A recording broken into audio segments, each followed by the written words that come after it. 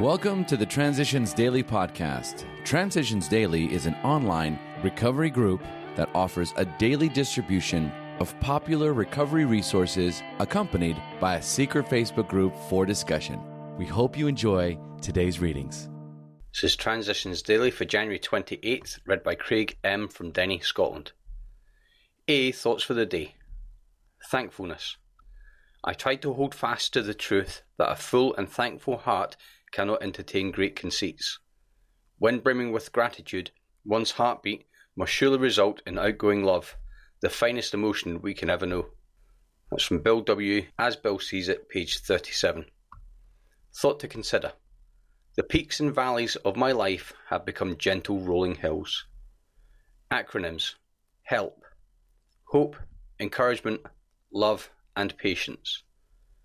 Just for today. Puzzle from More About Alcoholism. The actual or potential alcoholic, with hardly an exception, will be absolutely unable to stop drinking on the basis of self-knowledge. This is a point we wish to emphasise and re-emphasise to smash home upon our alcoholic readers, as it has been revealed to us out of bitter experience. Alcoholics Anonymous, page 39. Daily Reflections. The Treasure of the Past. Showing others who suffer how we were given help is the very best thing which makes life seem so worthwhile to us now. Cling to the thought that, in God's hands, the dark past is the greatest possession you have, the key to life and happiness for others. With it, you can avert death and misery for them. It's Alcoholics Anonymous, page 124. What a gift it is for me to realise that all those seemingly useless years were not wasted. The most degrading and humiliating experiences turn out to be the most powerful tools in helping others to recover. In knowing the depths of shame and despair, I can reach out with a loving and compassionate hand. I know that the grace of God is available to me. As Bill Sees It. Troublemakers can be teachers. Few of us are any longer afraid of what any newcomer can do to our AA reputation or effectiveness. Those who slip, those who panhandle, those who scandalise, those with mental twists, those who rebel at the programme, those who trade on AA reputation, all such persons seldom harm an AA group for long. Some of these have become our most respected and best loved. Some have remained to try our patience, sober nevertheless. Others have drifted away. We have begun to regard the troublesome ones not as menaces, but rather as our teachers. They oblige us to cultivate patience, tolerance, and humility. We finally see that they are only people sicker than the rest of us, that we who condemn them are the Pharisees whose false righteousness does our group the deeper spiritual damage. It's from Grapevine, August 1946. Big Book quote. The minute we put our work on a service plane, the alcoholic commences to rely upon our assistance rather than upon God. He clamours for this or that, claiming he cannot master alcohol until his material needs are cared for. Nonsense. Some of us have taken very hard knocks to learn this truth.